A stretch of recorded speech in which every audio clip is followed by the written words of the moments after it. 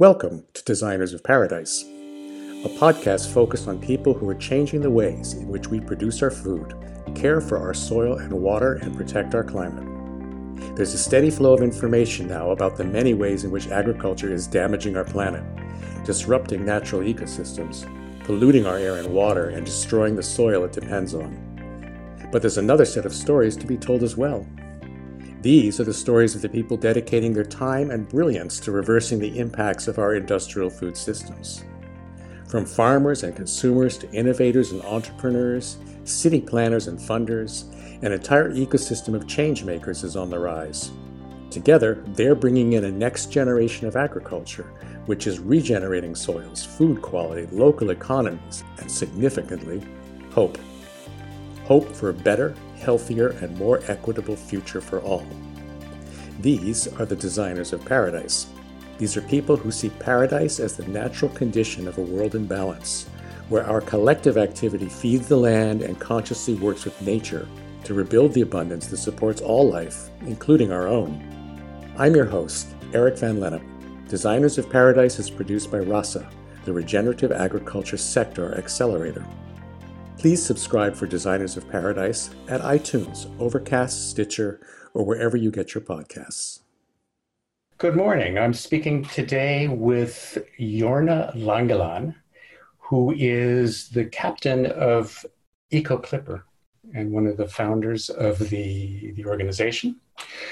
It's a little bit filling in a gap here in terms of the coverage that we've been doing around the kind of broader regenerative movement, in that we've mostly tended to talk to people on the land, which is not surprising because this is where the food industry has a big footprint, and where a lot of the response that seems obvious to folks is involved in things like changing the way crops are grown and that sort of thing. But it's important that we don't forget the ocean. It's important that we actually realize we're not a green planet so much as a blue planet. And I think you will be very interested as we speak with Jorn to get a clearer sense also of the relationship that shipping has to do with not just regenerative practices, taking care, stewarding the ocean itself, but how that whole issue of more sustainable use of energy fits in. So I'm looking forward to this. Good morning, Jorna, and welcome to Designers of Paradise. Good morning, Eric. Thank you very much for the invitation, and looking forward to our talk here. Like I said, I'm excited about this. I think that regeneration broadly has an implication that it deals with our energy use. Certainly looking at climate and impacts has a more specific attention paid to energy use. I think shipping in general is not something the average person really spends a lot of time thinking about. So this is an important conversation for that. And I have to say there's something else that's being regenerated as I go through your website, look at the imagery, look at the postings that you put out on social media and that sort of thing. And that's to say it's not just regenerating hope, which is a theme of our podcasts, but it's kind of regenerating the sense of romanticism, because what you're talking about is shipping under sail power again. And there's something about that I believe really, really captures the human spirit. Can you first give us a definition of a clipper? Because I think these days people think about cutting their toenails. Yes. So a clipper is a kind of ship with very sharp lines, built for speed, and with a lot of sail area. And that sail area is also supposed to be used day and night by daring and experienced skippers, making full purpose of the elements and meteorological circumstances to do the best and possible voyages. Clipper ships were developed in the 19th century, and really they were the height of sailing ship design. So basically the height of emission-free shipping.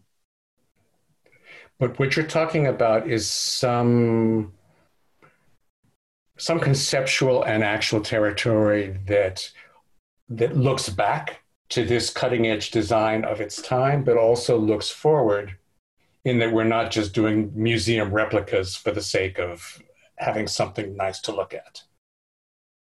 Yes, definitely. We look a lot forward, and we have chosen for the clipper ship design because that is kind of the point where shipping and long distance traveling stopped working with sailing ships, and then steam and later motor vessels were introduced. So it's really the top of innovation from that time. And of course, since then, like let's say the past 100 years, there were many other innovations talking about different navigation systems with GPS, innovations in material use.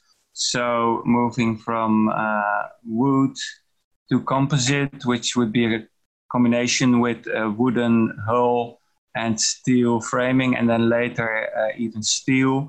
And then also on the fabric of the sails. In the beginning, of course, the sails would be hemp or cotton. And throughout the past century, there has been a whole innovation of moving from cotton to Duradon and more synthetic materials like this. Of course, funnily enough, we might see another innovation coming up the coming 100 years, where we actually would return to cotton and hemp sails, also to address the plastic pollution issue. But that's another story, I guess. Okay, so we know now that a clipper is a kind of ship, that it's been with us for quite some time. It's definitely proven itself, and it hasn't sat on a shelf as an antique. And you had mentioned when we were preparing for this call, you had mentioned something about hidden factors of logistics. And so maybe you could talk a little bit about that whole area of activity and how that what kind of impact that has on the balance of energy and ecology on the planet. Yes, it's of course really important to look at history and science and see what actually brought us here in our globalized economy. And if we are looking at the day-to-day products we use, about 90% from everything we use has been shipped over sea at a certain point, and often several times.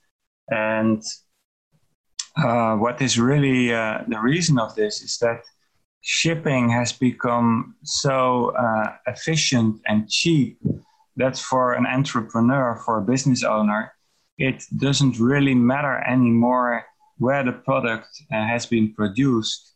Back in the days of sailing ships, and even later, like before the time of containers, it was still quite costly to transport goods over the globe.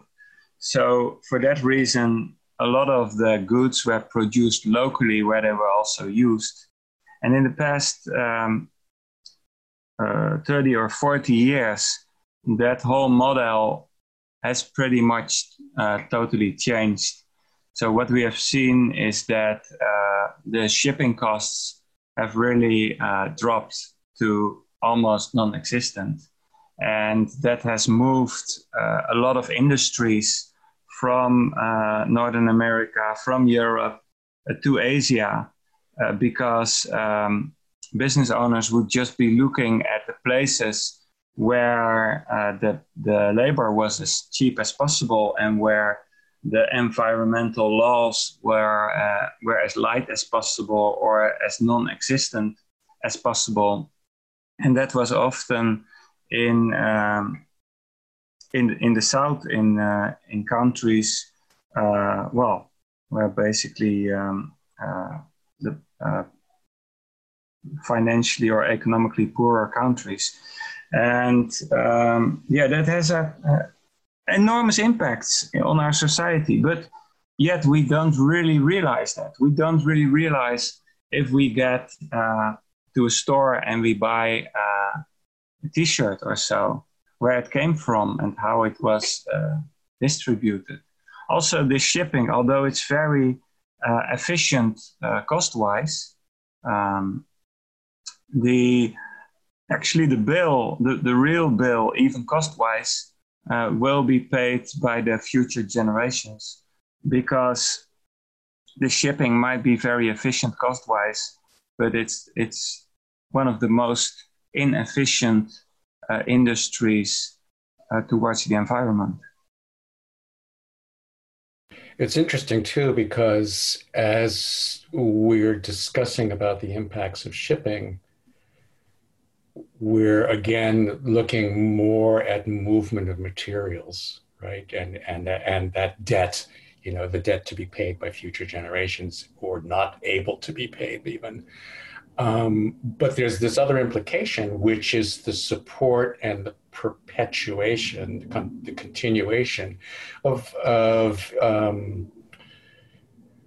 negative impacts on workers in countries who aren't paid properly. Things such as fashion industry, things like production of primary resources, sugar and palm oil, and these sorts of things tend to be treated separately. And it's important they're treated in terms of the local impact and the local conditions which facilitate that, which support its continuing. But we forget about the fact that it's the cheapness of modern shipping which enables that imbalance to be kept going. So I'm glad you did mention that. And so it's even this harsh that it's now often cheaper if a rich country like we're here in the Netherlands, if a rich country would have garbage, it's often cheaper to just send it away halfway across the globe than to dispose of it or recycle it here in the Netherlands. So there's a lot of garbage being shipped around, which is which has very low value. But because the shipping is so cheap, it's economically feasible. Yeah, it's justifiable on somebody's bottom line accounting sheet. Yeah, but in no way conscionable. I'm glad you brought up we are sitting here in the Netherlands, although different parts of the country. And I'm curious how you got into this. I mean, I know the Netherlands, of course, has a large part of its economy and a large part of its history on the sea, in shipping. But I understand you also have a particular connection to that. Maybe bring us into that a little bit.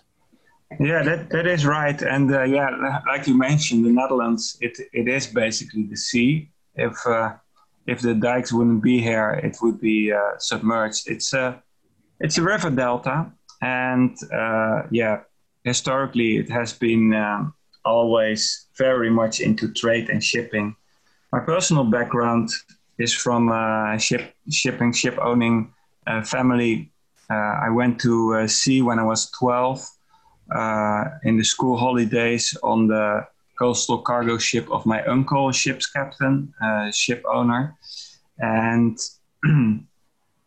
I would get this adventure of sailing with these ships, sailing cargo. We would go from the Netherlands to Denmark to Sweden, Germany, and these were motor ships because in my youth the sailing ships were long gone, but it really ingrained this maritime tradition, this sea lore. And when I would be at home at my parents' place, my father would have a library of books about sailing ships, and that really triggered me. I would always be very interested in that. At a certain point, I didn't want to sail with my family anymore. I wanted to go into the real world, kind of outside the safety of family. So I asked my father if he would be able to find another ship which was not owned by my family. And so he called like all his contacts and everybody. And at a certain point, I got on this. It was actually in the beginning very difficult because I was 15 years old, and in the Netherlands there was this shipping law where you're not allowed to have people of 15 years old as a crew member on a commercial ship. But then finally he found one ship which was flying the Cyprus flag, and there I could join as a deckhand, ordinary seaman or ship's boy. And this captain here I met, this was a voyage from the Netherlands to Italy and back with a cargo of borax, some industrial material which is used for the glassmaking industry. And this captain, he was revealing me the possibility to work on sailing ships, because in the Netherlands especially, but worldwide, there were still a lot of sailing ships commercially sailing with passengers instead of cargo. And yeah, he really brought me to, because he saw me making all the time drawings about sailing ships. I was highly interested in that. And he said, well, maybe what would be something for you is go on sailing ships. And yeah, I actually did that. And yeah, I'm still very much very happy that he showed me this way. And that really started my career in sail. So the first sailing ship I signed on, I was like 18 years old or 17. And yeah, that really opened my world there. But that was with passengers. And while sailing on these ships, I really got to know the winds and the tides and the whole nature of sailing, the natural way of sailing. But also I missed something. And what I missed here, we were just sailing people from A to B, or sometimes even from A to A. And it was very nice to be with those people. But it was also, sometimes it felt a bit senseless or useless. I came from the shipping world where we would transport cargo. And I started dreaming about transporting cargo with sailing ships. So in a sense, there's that question that was hanging in the air of what's the point of this? And you needed to come up with a better point than a day out, I guess. Yeah, that is how it felt a lot in those days. Now, when I'm like more than 20 years later, I realized that part of sailing with a crew, of introducing people to the last vast, enormous wilderness the ocean is, that is actually a goal by itself. And yes, it is very good, and it has a very important role to transport this cargo as a red line, like kind of vision. But on the other hand, it is as important to introduce people to nature and take them along on voyages, and the romance and adventure, the salt water on your lips. So that's something else that you're doing, and it's not just about moving goods or moving more of the goods. You're also moving concepts. Yeah, you're moving ideas. You're moving attention, and this sort of thing. But the social aspects, the community building aspects, the very much kind of transformative experience that is made possible is something that comes across quite strongly. You had mentioned also about kind of the heart, where you feel the heart of this whole Eco Clipper venture sits. as in terms of its place in the larger sustainability quest. Could you maybe speak a little to that? Yes. So, as a society right now, we are so much under pressure of really ourselves, of really the stories we are in, and the stories and the old stories, reasonably old,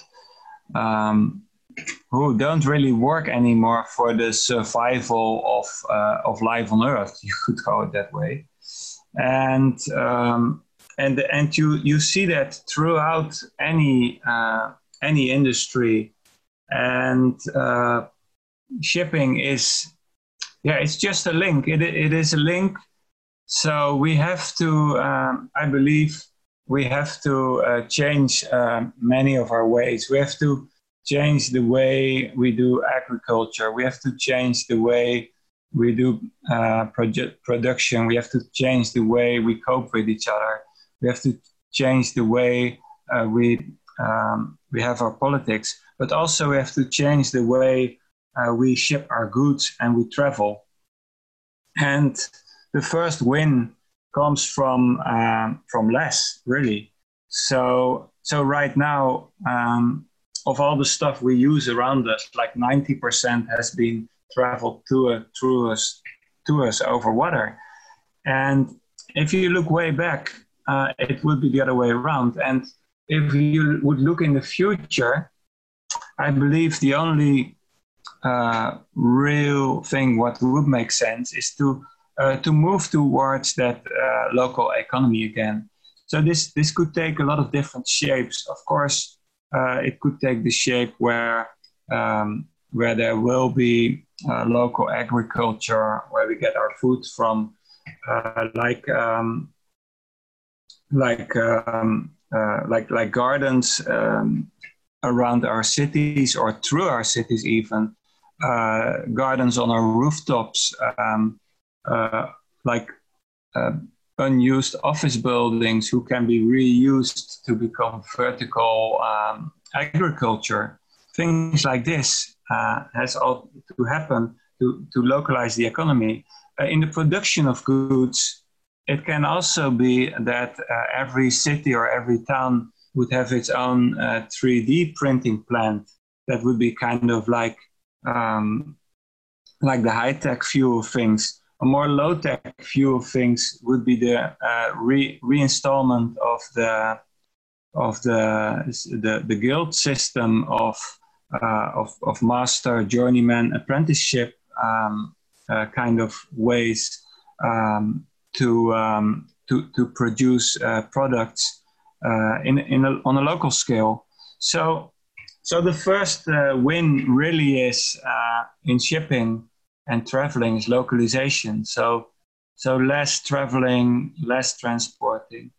So now we're looking at 90% of all the goods we are shipping, and it should go to 10% of all the goods we use should be shipped far away. And and then those 10% of the goods we still will import overseas. They should be, of course, transported in an emission-free and sustainable way. And one of our biggest opportunities there is with wind. The wind is a proven technology to use on ships to bring goods over very long distances without any emissions. So for hundreds and thousands of years, it has been experienced, and innovation on innovation on innovation has been developed. And at a certain point, about 100 years ago or so, that whole line of innovation was stopped because of the use of fossil fuels, the invention of the steam engine, and later the diesel engine. And we know now in what situation we are because of the use of fossil fuels. And now it's up to our generation to depart from them again. And in transport, the most straightforward way is using the endless power of the wind. We're going to take a break now, so stay tuned. We'll be right back. Designers of Paradise is made possible in part by Mind and Media. Over the last quarter century, the writers, producers, storytellers, and media specialists at Mind and Media have spearheaded a multitude of engaging and complex communication campaigns. Mind and Media is a proud supporter of the work being done by the wonderful and passionate people of Rasa, who are engaged in the creation of a regenerative future for generations to come. Find out more about Mind and Media at mindandmedia.com. That's MINDANDMEDIA.com. And now, back to Designers of Paradise and host Eric Van Lennep. We're speaking today with Jorna Langelaan from ecoclipper.org. So that's all great in terms of motivation and vision and that sort of angle on your work with EcoClipper. In concrete terms, where are you in terms of innovation and design of these upgraded and rethought systems?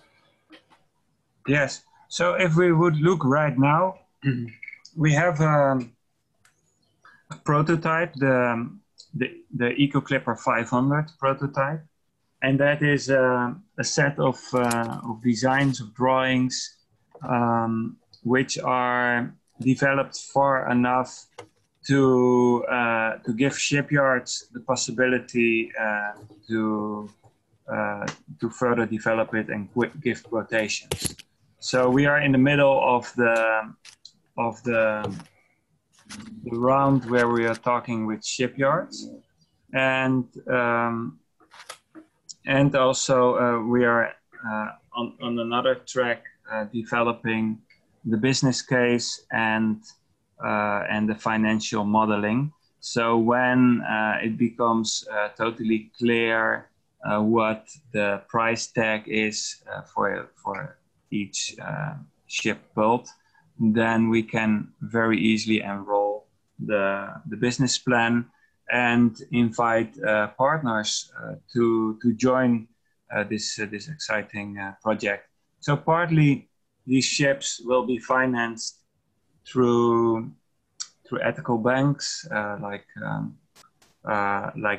with a ship mortgage. So that would be most likely about 50% of the financing, and then the other 50% would come from people like you and me through crowdfunding or throughout other ways of investing.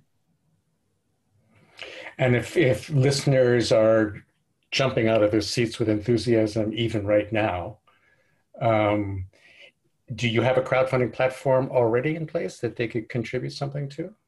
So right now we are in the stage of preparation. However, it is possible to reach out to us already. We have had a first round of investment, but that is closed now, and the raised capital has been used to develop this prototype, and also to develop the company structure. And now the next step will be the investing in the first ship. And yeah, we really see like every week or sometimes almost daily, people reaching out to us asking information about investing. And we'll keep a list, and at the moment that the model is ready, those will be the first people we will reach out to send more information about the opportunities and possibilities and chances to push this new industry forward. And it's very interesting because these people, also the people who invested like in the first round, are often people who are really, really thinking about, okay, well, I really like traveling, but I don't really want to fly anymore. How will my future traveling life look like?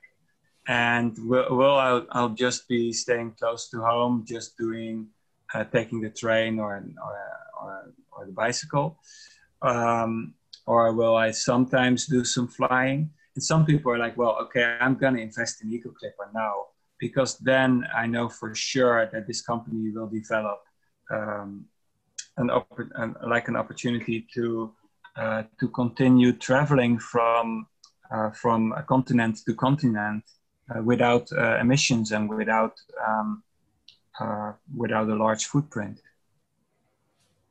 If people want to register their interest now, then in terms of crowdfunding, in terms of that sort of support for your projects, or for even by supporting the projects to support the larger initiative and the idea itself, ecoclipper.org is the best place for them to go and sign up. Yeah, definitely. So ecoclipper.org, if you go there, there's a possibility to sign up for the newsletter. And then also you can fill in your preferences if you're interested in more information about investing, or you're more interested in more information about sailing along, about the travel possibilities. Or maybe you're more interested, you have like a product, or you're an importer and you have been looking for ways to import your product emission free. So yeah, we are often asked by importers nowadays who import their goods, and they look throughout their entire product cycle. And they already brought in a lot of improvements, but often it kind of stops with the transport, especially when it's like a product which has to come from a far distance. So there is, of course, products you cannot produce locally. For example, in Europe, cacao or tea or coffee. These are products we really like. As a matter of fact, I'm drinking a cup of coffee right now. So we still would like to consume those, but they have to come from afar. And for example, we are talking now with a German importer of pepper. They import pepper from Cambodia, and they work with like a lot of small farmers, and they really like that sustainable way of doing business. But they import their pepper with container ships because they don't have an alternative. They reached out to us now, and they are saying like, well, when can you start a shipping line between Asia and Europe to bring our pepper? And and yeah, so we are cooperating with them, but then also like they import like something like maybe 20 or 30 tons of pepper yearly. So that doesn't fill a ship, of course. So the EcoClipper prototype will transport like 500 tons or a little less. So we are talking with other partners as well to combine the cargo in a ship like this. And so, yeah, people who come to our website and are importers or are interested in shipping also have the opportunity to say, okay, well, we actually want to import this coffee from Indonesia, or can you transport that for us in a sustainable way? And yeah, go ahead. Sorry. Yeah, there is the part of like carbon footprint. There's the part of greenhouse gas emissions. But we also look at a lot of different other parts who are important for making the shipping world sustainable. As an example, nowadays all the cargo ships, they work with engines, with propellers. And those propellers give a lot of underwater noise, which is the cause of dolphins and whales losing their ability to navigate and washing up ashore. So for this reason, we decided not to build in an engine, and we totally go with sail power. There's more things like the recent crazy happening of this bulk carrier ending up on Mauritius, broken up and spilling like 1,000 tons of heavy fuel oil on pristine reef. Things like this. If you don't have an engine, you don't have to put fuel oil in your ship. So if for a certain reason you end up a shipwreck, that oil is not going to be spilled in the ocean. So things like that. We are looking at the energy used for the crew on board, so for the cooking, for the lights, and installing windmills and solar panels on board, so that energy can be produced sustainably. It strikes me as particularly poetic that the re-entry of sail-powered shipping will be supported by the movement of pepper, given that the whole age of shipping and exploration and colonization had its roots in the quest for pepper by Europeans. And so maybe there's a completion of a circle here where the next iteration then is actually aware and careful and responsible rather than pillaging and colonizing. There's something lovely about that. This is of course a very important part, and yeah, there is a lot of harm done with in the past, and still of course with colonization and with the horrors of the slave ships, to mention one of the most unbelievable chapters of international trading. But of course, a sailing ship by itself, it is just a tool, and in that way neutral. It's kind of like the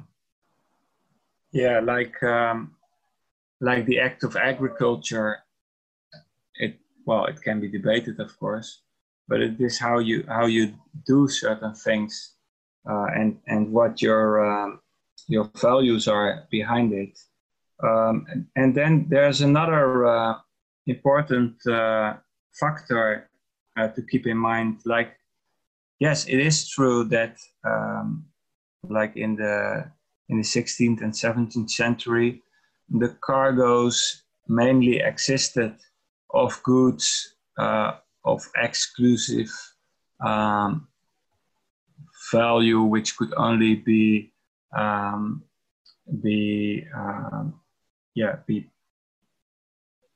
transported from those areas, because the economies by itself, the economies who were, for example, in Europe by those days, they were local, so they didn't really need any other products than the specialities, the things who had to come from far away because they were not known, like pepper, like spices, like these kind of products. And since the economies were totally local, there was only a demand for products who were not local.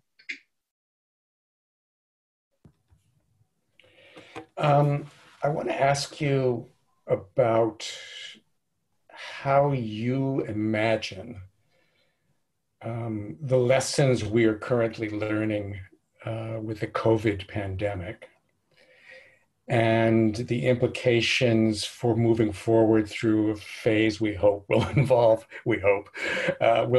recovery and adaptation to new ways of doing things. Clearly, sail power shipping is a big part of that. And that element of what we need to regenerate. I get a sense already that the regeneration of local economics, local production, and although not really touched on as much in terms of getting people off of airplanes and more thoughtful, so that their choice to go someplace becomes about the journey again, rather than just being destination focused. And that's something that kind of slower movement on the sea can bring. But there's so many other elements of that that need to be sewn together. And it's the fact that shipping and ships literally link things together physically and geographically makes me think that there's also a lot of conceptual and strategic linking that can be modeled through this, although not every single element is necessarily a direct result. But what are your thoughts in terms of moving forward beyond or in consideration of COVID? Yeah, of course. First of all, if we look at the kind of the basic causes of COVID, or the underlying the underlying problems there, it is of course a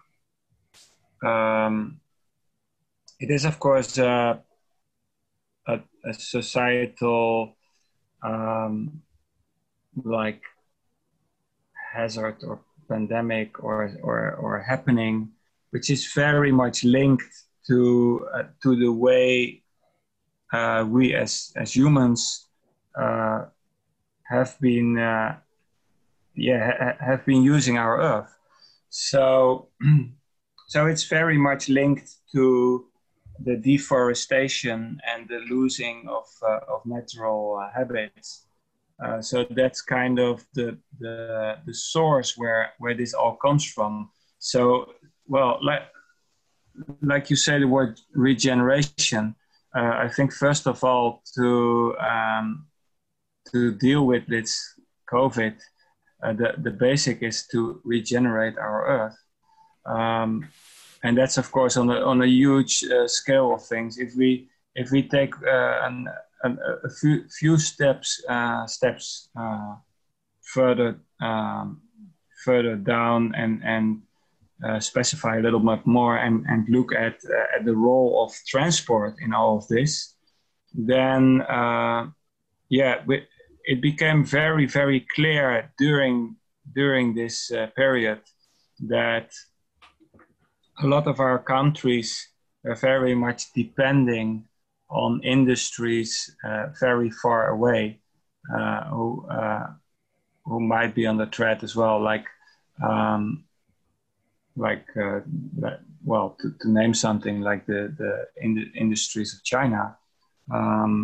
So that by itself is a reason to say, okay, we need more localization. Then looking at another interesting thing, what we have seen is that people who are living in areas with a lot of fine dust and a lot of emissions are more likely to be harmed from the COVID illness.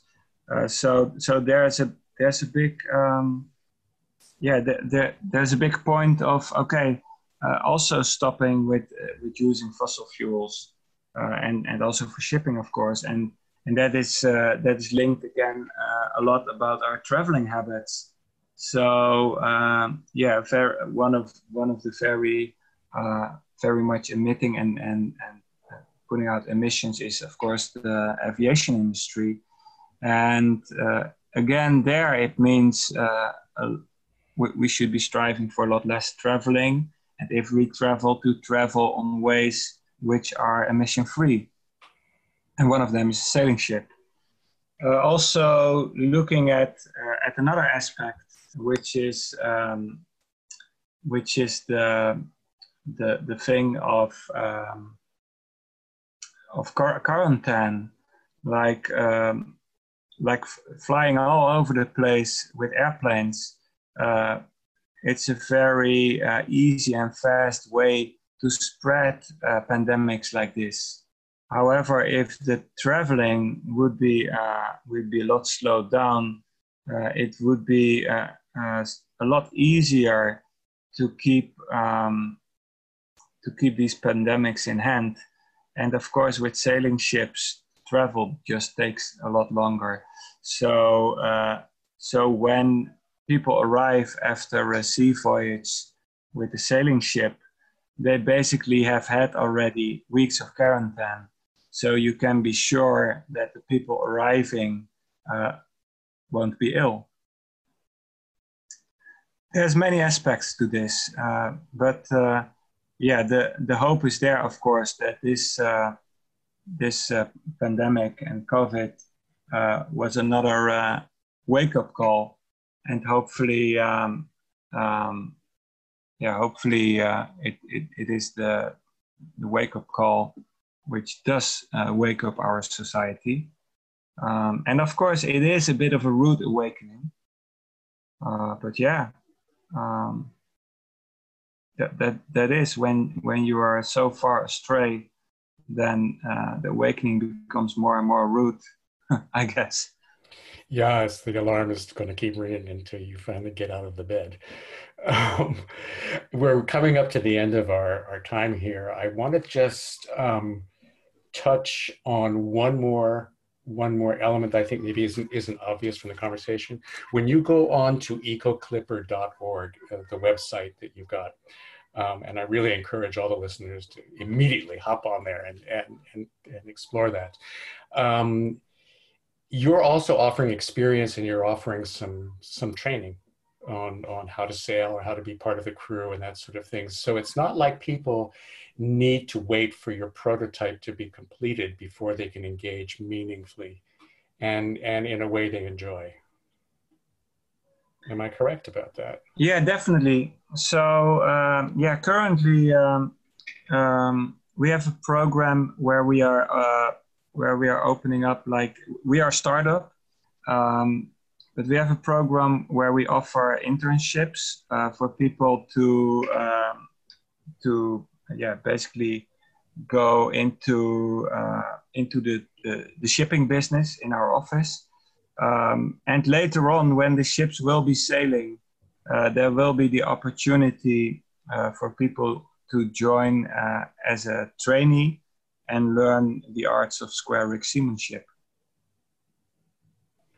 So that's beautiful. Any last bits of information or perspective you want to put across before we stop today? Well, really, the wind is blowing out there, and we can make use of it, and it is still there for the next man to use. Let's do that. That's beautiful. Jorna, thanks you so much. I know that you're a busy captain and a busy startup. I really appreciate you finding the time to speak with us today. And for the listeners, do check out the podcast page as well, because there will be a series of links for further information there. Thanks again, Jorna. Thank you very much, Eric. Ahoy. Okay, ahoy. Have a great day. Thank you for listening to Designers of Paradise. I'm your host, Eric Van Lennep. Join me next week as we bring you another eye-opening interview with the people who are revolutionizing the way we produce our food. Indeed, the people on the front lines of designing paradise. Designers of Paradise is produced by RASA, the Regenerative Agriculture Sector Accelerator. To learn more, go to www.rasa.ag. That's www.rasa.ag.